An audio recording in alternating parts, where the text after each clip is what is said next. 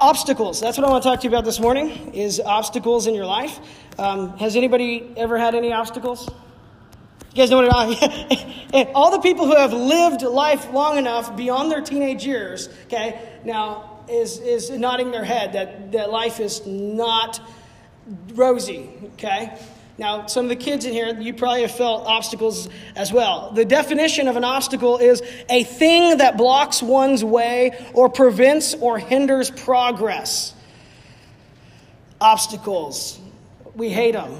And in fact, you will not be able to move into the future towards any progress without obstacles. It's a given. Sometimes the kids, I'll tell them to do something, they're like, but it's hard. And I go, I know it's hard. And then I'm reminded when I'm going through something and I'm like, man, this is hard. I don't want to do it. Like, I got to do it anyway. Because you got to become, you got to grow.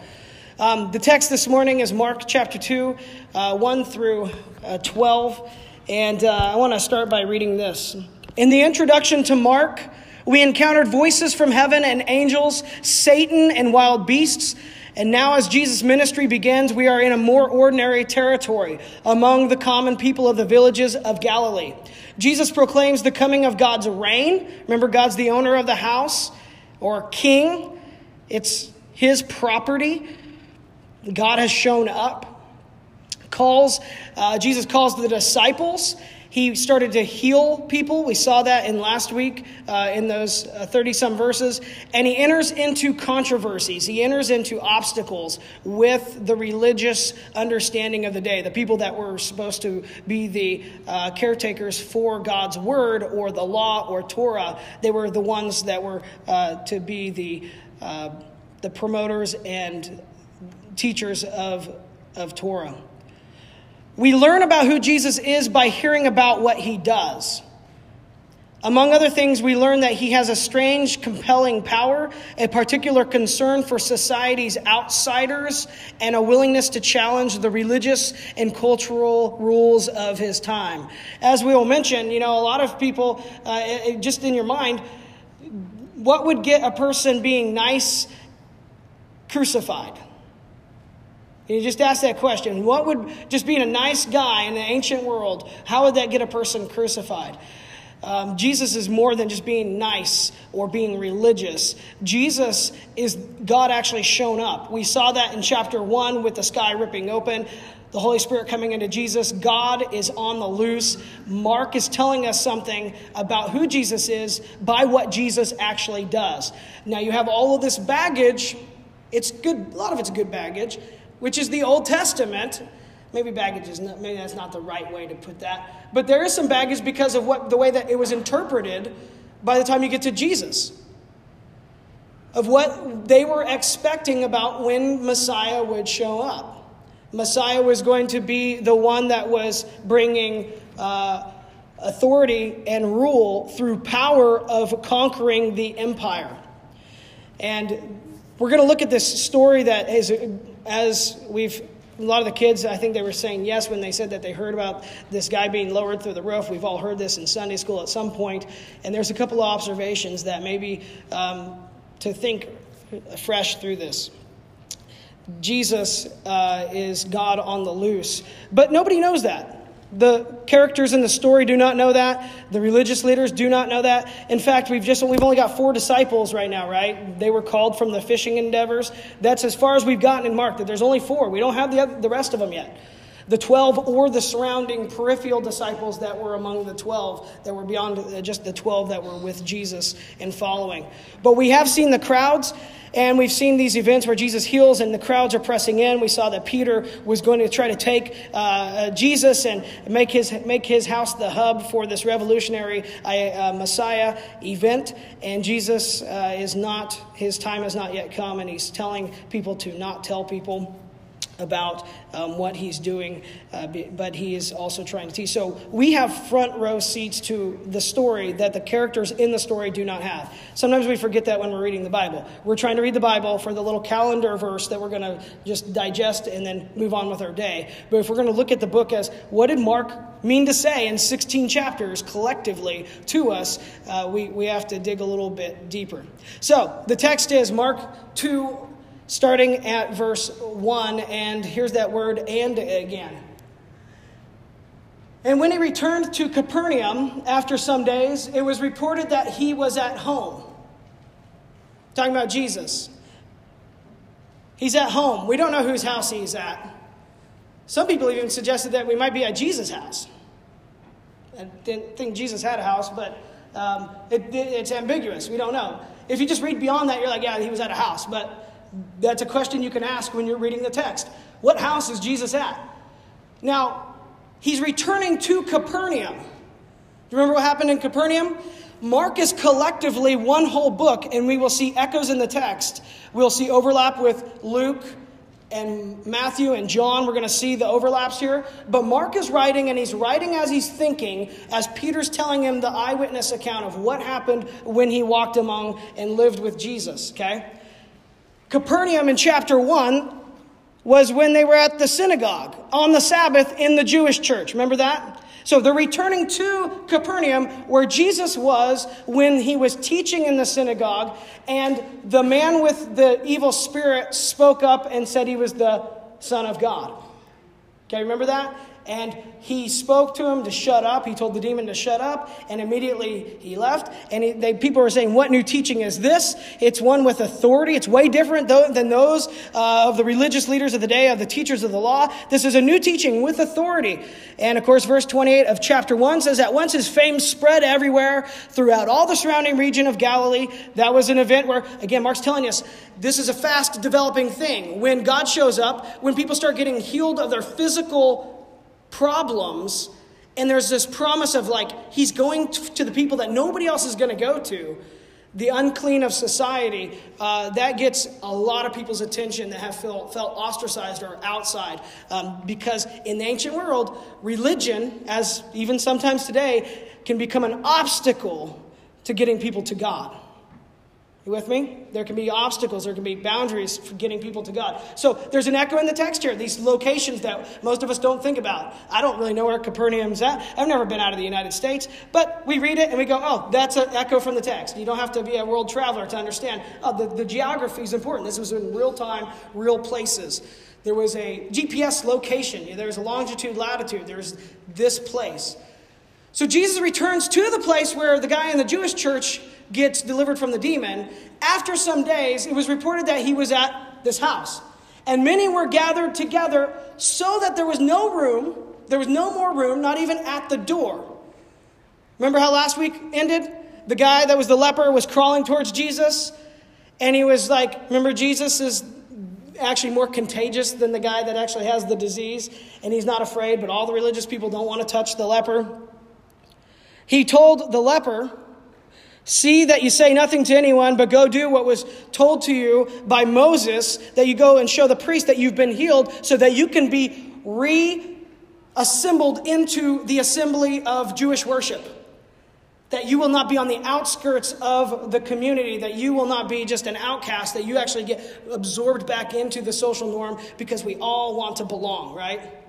I don't care who you are in here. If you've ever showed up to play on a sports team, if you've ever showed up in a classroom for the first time and you don't know anybody in there, if you show up in that church building for the first time, you want to immediately find one person that affirms you that you belong.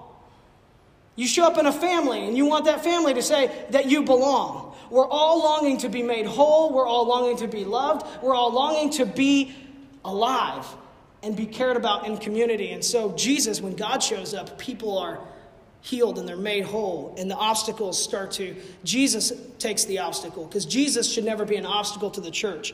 Jesus clears the obstacles so that people can get to God. Good news, right? That's good news. But remember, the guy doesn't obey Jesus. He says, he goes and he begins to talk freely about it. We're not even out of the gate of Jesus' ministry. And so now the crowds are pressing in.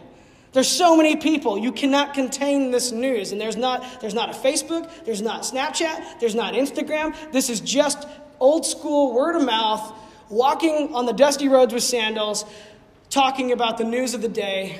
And it captivated people. And now in this scene in Mark, there's no more room at the door. Now, I think it's Luke's gospel where it tells you why there's no more room at the door. Not just the crowds, but the Pharisees, I think, are standing in the way. So there's this obstacle of the religious people are blocking the doorway into this space where Jesus is teaching again. He was preaching the word to them. The New Testament? No, because it hasn't been written yet. Jesus is preaching the scriptures of the Old Testament, and he's talking about them and unpacking them. What would that have been like to hear Jesus, God incarnate, interpreting commentary on the Old Testament? It's an interesting thought. And they came.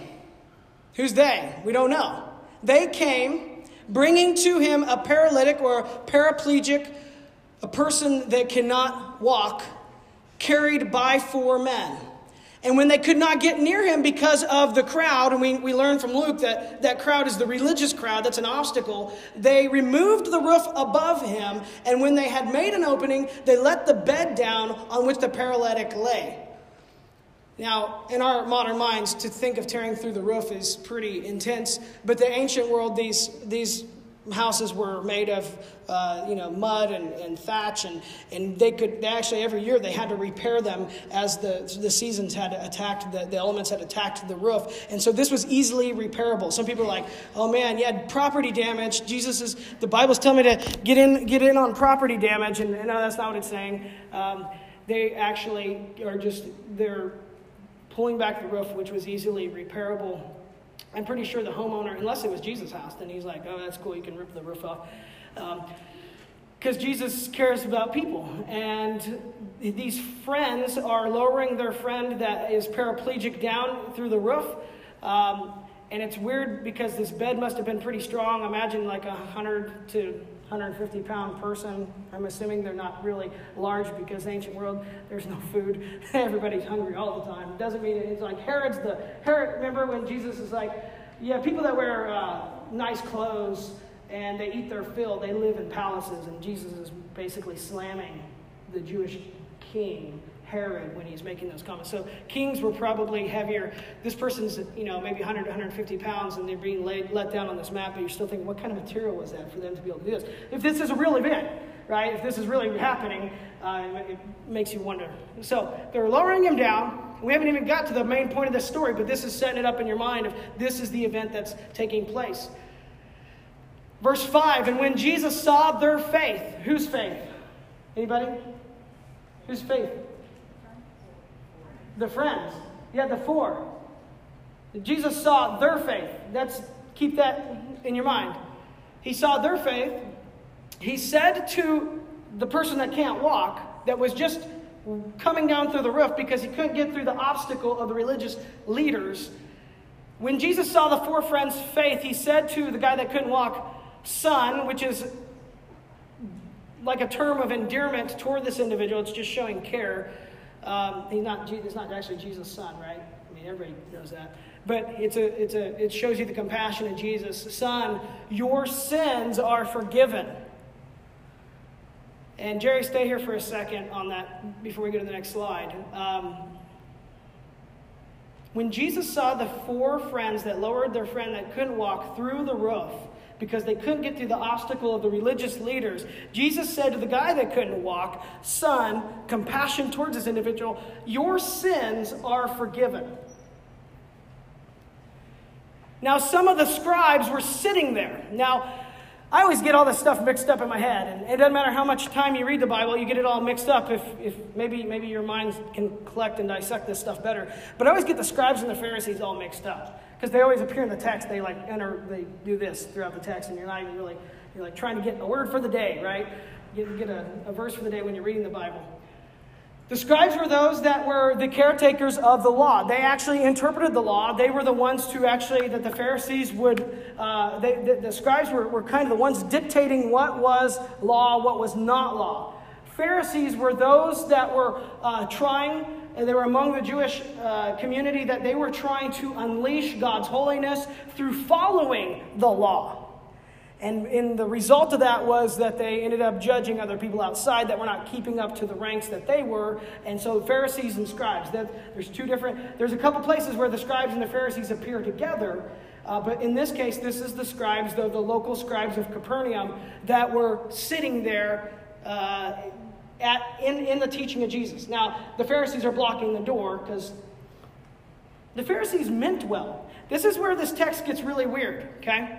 Remember the scribes, they're the ones that are interpreting Torah, the Old Testament, of what does God require. It's a good thing to understand what God requires of you, right? Because we're all going to die, and we're going to stand before God, and God's going to go, what's God going to say? Go here, go there, you're with me, you're not with me, sheep, goats, which is it? We're all going to stand in a judgment of some type where we stand before your maker, my maker, our creator, and it says in 1 Corinthians, and Paul tells us that we will be judged for what we did in the body. Makes you think. These scribes are telling us what the picture of what it means to follow God and what we're supposed to do when we stand before God, at least up to this point. But God has shown up. Jesus is this new age, and God's reign has come upon earth as it is in heaven. This is this picture of God actually storming into the earthiness of human reality. So the scribes are sitting there and questioning in their hearts. Now, Mark's telling us that. We were sitting there, box seats, front row seats at this movie, watching this. Nobody else is understanding what's going on. Scribes are very well educated in what Exodus says, what Leviticus says, what Isaiah, what the prophets say. They're very educated in this. So much so that they're the ones that wrote out, this is how you live this out. And all their extra laws that they added onto it. But they're sitting there, and they're listening to this. And verse 7 is key. Why does this man, this is what the scribes say in their heart, why does this Jesus speak like that? He is blaspheming. Who can forgive sins but God alone? Now here's the thing about the Bible that gets really weird. The scribes are right. Right? The scribes are right. Nobody can forgive your sins or this guy that can't walk sins. Only God can do that. Now the priest could announce, because you have done what was required in the law, that your sins were forgiven. But that was not because the priest forgave you. It was because God had forgiven them, according to the rituals of the law. But what Jesus is actually saying to this individual, that by grace, something that the priests couldn't do and something that the law couldn't do, Jesus is saying, by grace, by faith, you are forgiven. Which is kind of weird, right? Because the four friends are like, woo, healers in town. Let's get our buddy. We got these religious people in the way. We're going to rip through the roof. We're going to lower our friend down that can't walk. And we're going to get him where he can walk with us. And he can go fishing with us again. He can go do all the things that he did with us. Right? I mean, you got to use your imagination there a little bit. But these friends are like, they came to Jesus for healing of the physical. And Jesus he just sees the guy coming through the roof, which is a spectacle, right? And all Jesus says to him is, your sins are forgiven. You know, but Mark doesn't tell us what the friend's reaction, doesn't tell us the scribe's reaction. It's just that the scribes in their heart are going through their Rolodex in their head, the files. They're like, oh man, nobody can forgive sins but God. And then now they're probably kind of afraid. Because in Deuteronomy chapter 18, it said that when there was a prophet, and a prophet that spoke things, they would prove what they do by their actions. And and you could judge them if they spoke truth by what the outcome of the actions were. And if not, they would be stoned. So the scribes and all these people that are afraid of this baggage in their mind is that they're saying, whoa, this guy just claimed he blasphemed. He's basically claiming to be God. People that say that Jesus didn't claim to be God, it's on every page of the New Testament. You are going to see this in the proclamation of Paul's letters. You see it all throughout the Gospel of John. You see it through all the Gospels. If there's one thing that you need in your theological mind, this is what separates you from the cults. This is what separates you from every other thing. The early creeds, the proclamation is that God showed up in the flesh. John 1:14 says that the Word became flesh and made his dwelling among us. God is related to humanity completely, fully in the human body. He's fully God, fully man. But again, people don't know this as they're living. The characters are not they don't understand this. The scribes were definitely not thinking that God was actually going to show up. They're waiting on Messiah, and they're waiting on this other one called the Ancient of Days. We'll get to that in a second. But in all reality, the funny thing with the Bible is that the people that we usually say, oh, they're the bad guys, they're saying they're Jesus' opponents, they're actually the obstacle, is actually that they're actually right. Nobody can forgive sins but God alone. Jesus knows this, right? Mark knows this. They know this. All the Jewish people know that. Only God can forgive sins. If we can go to the next slide there, Jerry. And immediately, there's that language again, immediately, because Mark's moving fast. Is anybody keeping track of how many times we see that? Every week. We're going to see that every week. And immediately. And then. I love when my kids tell me stories. Noah talking about Minecraft. And then. He's just excited about it. He's just got to tell you everything about it, even though I don't have no clue what he's talking about. Which is maybe some of you are like, Josh just keeps talking, and I don't know what he's talking about, but he gets excited, and that's kind of at least different from my normal week routine, right? Okay, so verse 8 of chapter 2, and immediately Jesus, in response to the scribes, Mark tells us it was in their hearts that they were asking those important, theologically orthodox, correct things of asking, nobody can forgive sins but God. Jesus, immediately perceiving in his spirit that they were thus questioned with themselves, said to them, so Jesus responds to them, why do you question these things in your hearts? And then he asks this question. Jesus says, which is easier to say to the paralytic, your sins are forgiven, or to say, rise, take up your bed and walk? Which one's easier? Anybody? Just maybe just the logical outflow of that thing. This is a participation thing. Anybody? You can be wrong. We can be wrong together. Does anybody? What's that? To say you're forgiven, right? And why? Because you just say it, right? You don't have to you don't have to prove it. You just say, I could be like, hey, your sins are forgiven. God forgave you. And have no basis for it in an observational 5 sense reality, right? I didn't see anything, I didn't hear anything, I didn't touch anything, I didn't smell it. Like there was no evidence, there was no empirical proof that anything actually took place in reality. It was just in the imagination that you said, hey, his sins are forgiven. And so Jesus asks this question to the scribes, those that write the law. And remember everything I just told you. They've got the whole Rolodex, they've got the whole filing cabinet in their head, and they're saying, Deuteronomy chapter 18, is the prophet going to really prove himself? Mark is giving us, because we are learning about who Jesus is by what Jesus does. We are learning about Jesus' identity by what Jesus' actions actually are. The text tells us, Jesus asked this question. He says, which is easier to say to the paralytic, your sins are forgiven, or say, rise, person who cannot walk, start walking.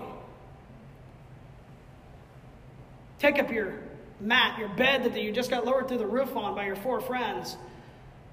Get up and walk. Jesus says this to the crowd, everybody there, even the Pharisees at the doorway. But that you may know that the Son of Man has authority on earth to forgive sins. Let's pause there for a second. Son of Man. This is another thing I always get mixed up. We got scribes, Pharisees, mixed that all up. Son of Man, Son of God. We saw at the very beginning of Mark, very first verse, the beginning of the gospel of Jesus Christ, the Son of God. Son of God. Well, now Jesus is saying Son of Man. What does that even mean? Does anybody else? Raise your hand if you've ever seen this and you're like, you get that mixed up. I don't understand what that means. Okay?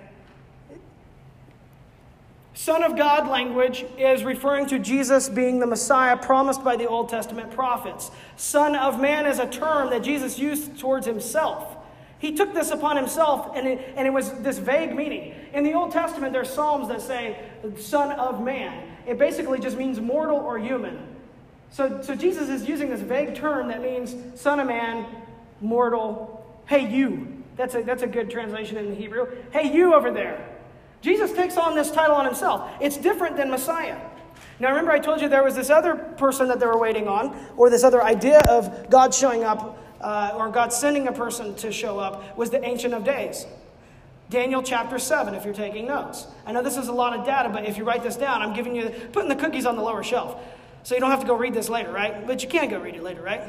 You guys with me? Daniel 7 talks about the Ancient of Days coming. But this is different than Messiah. This is one that's going to be a person who establishes peace and justice. And this is the Ancient of Days. Then this language of Son of Man is used in Daniel 7, verse 13. And Jesus is taking it upon himself. When Jesus is questioned at his trial, they say, do you claim to be the Son of God? Do you claim to be the Blessed One, Son of the Blessed One? They're talking about Messiah. So the Messiah and the Ancient of Days. Jesus is actually, Mark is telling us that he's both. And so we're learning about Jesus' identity through these events that are taking place by the real actions in real time, in reality, by healing people. You know, it doesn't matter if let's say you have $1 billion. $1 billion. You guys know what you can do with it? You know what you can do with like a couple $100 million? You could put it in some high-yield bonds, draw dividends off of it, and do whatever you want. In this world, you could stay at high-end hotels every day of your life. You could sit by the ocean and drink Mai Tais. You know what you could do with that much money? You know, there's people that have tons and tons of money, but they don't have their health, and it's completely useless. Their bodies are breaking down, and they're just miserable. Now, there's a whole different thing if you're talking about meaning and faith. That's a whole other component, that if you have health and wealth, and you don't have any meaning, and you don't have truth, then you're completely lost, right? But if we're just looking at one thing, and we're saying that if you had all the money in the world, you had all the pleasure in the world, and you had all that stuff in the sense of what the world can get you, but you do not have your physical health. This is very important stuff, right? That God shows up because creation was meant to be life flourishing, where life could experience the ultimate, not because it was about the creation, it was because the Creator created it that way, and there would be this relationship with the Creator, with the creation, that would be this partnership. Genesis chapter 2. God put the human, the Adam, in the garden to partner with the ground to create this and cultivate this botanical garden that would be life flourishing, where peace reigned. God was in control, and life went forward. That's the picture. I say all that to say is that being healed physically or being able to have your health is very, very important. When I'm sick, I don't want to do anything. I'm the biggest wimp in the world. And all the guys in here probably said, hey, that's probably true, but you're not going to admit that. I'll admit it for you guys. That usually it's the wives and the moms and the people that take care of us. Guys are way more wimpy when it comes to being sick, right? But to be fully alive, being forgiven but being healed is very important. And Jesus, God has shown up, and life is being restored. Creation is being made new. Jesus says to him, and he says, why do you perceive these things in your hearts? Which one's easier? And then he says, but so that you know that the Ancient of Days, the one that comes from heaven, Jesus infuses this with meaning. There's going to be one that comes and heals people, and I am he, basically is what this is saying. But so that you know this in real time, in real space, in reality, the Son of Man has the authority to also forgive sins, because the Son of Man is God, because only God can forgive sins. Get up, person who cannot walk, and walk out of here. There's no obstacles. There was obstacles, right? There was obstacles with the crowd. There was obstacles with the roof. There was obstacles with the theology. But God has shown up, and all these obstacles, all these barriers are being pushed out of the way. Now there's this other obstacle that this individual, remember, he was healed by the faith of his friends. Now he has to have faith to step into this moment that God is calling him to. So there's the obstacle of himself to get out of the way, and by trusting what Jesus is saying, to get up and walk. Is he going to do it, right? That's the question. I say to you, rise. There's that word. Get up. And Jesus raises up. That's which is all of our hope, right? On the day that we die. The day of the resurrection, that we all are raised up. Are you with me? It's not just a TV show or a story that our parents told us or grandparents told us. This is like real stuff. When you die, you hope you rise again, that you have eternal life. Jesus said, I say to you, rise, pick up your bed, and go home. And the guy who couldn't walk, he rose and immediately there's Mark again. He picked up his bed and went out before them all, so that they were all amazed. And they glorified God, saying, we've never seen anything like this. The last thing I want to say on this moment here is this. He went out before them all. Who's all? It's real hard. All. Everybody there. So that they were all amazed. Who's all? All. This includes the scribes from Capernaum sitting there, who just questioned and said in their hearts that this is the only one that can forgive sins is God alone. Jesus, Deuteronomy chapter 18, the prophet, Jesus is being wrapped. Mark's painting this picture of Jesus is who he is by what he does. Jesus is not only Ancient of Days. He's not only the Messiah. He's also He's God in the flesh. He's also the prophet, which also he will be king, but his throne is not the throne like most empires. His throne is a Roman tool of execution called a cross. To go up, you must go down in Jesus' kingdom. Jesus, Mark is painting us for us who Jesus is. He's the whole embodiment of everything God wanted to set right in the world. And it's happening in just this healing moment. I think it's interesting, and this is speculation in my mind, but the scribes there are the ones that fulfill and interpret the law. And there's this almost like they're putting their stamp of approval. Mark doesn't go into it, but you almost have this moment where Mark's showing us the revelation that these individuals, these scribes, are saying, wow, now you have testament. You have affirmation that Jesus is who he said he is based off of the Old Testament. And so our Jewish friends, our Jewish brothers and sisters, this is an important thing to show that Jesus is who he said he is, that he was the promised one, that the Old Testament, that God was going to send to redeem the world. All were amazed and all praised God, saying, we've never seen anything like this. As we move into communion this morning, if you guys want to come forward for communion, to lead that. There's a lot of people that think that there's obstacles. There are obstacles to God. My encouragement for us as a body of people who follow Jesus is to see by God showing up, Jesus is never an obstacle to God. And he should never be an obstacle. When we share our faith to other people, we need to have this whole embodiment of the compassion of God to show up. To push religion to the side, to go for truth, to see the faith of other people trying, the intention of other people trying to get people to God. We need to have so much love and compassion. We need to have so much forgiveness and mercy and grace, because that's who God is, and that's who God showed up to be in Jesus. But then there's this other obstacle that each of us have to face, and it's the final one, which is ourselves. People can drag you to church. People can drag you to faith. They can preach at you all they want. But the final one is that to be ultimately healed. Yeah, physical healing's awesome, but to be ultimately healed from your sins means that you have to take up your mat and walk. That you actually have to step into the game through faith and action. And so don't let yourself become an obstacle to God. Don't let yourself become an obstacle to faith in Jesus through the actions of your life.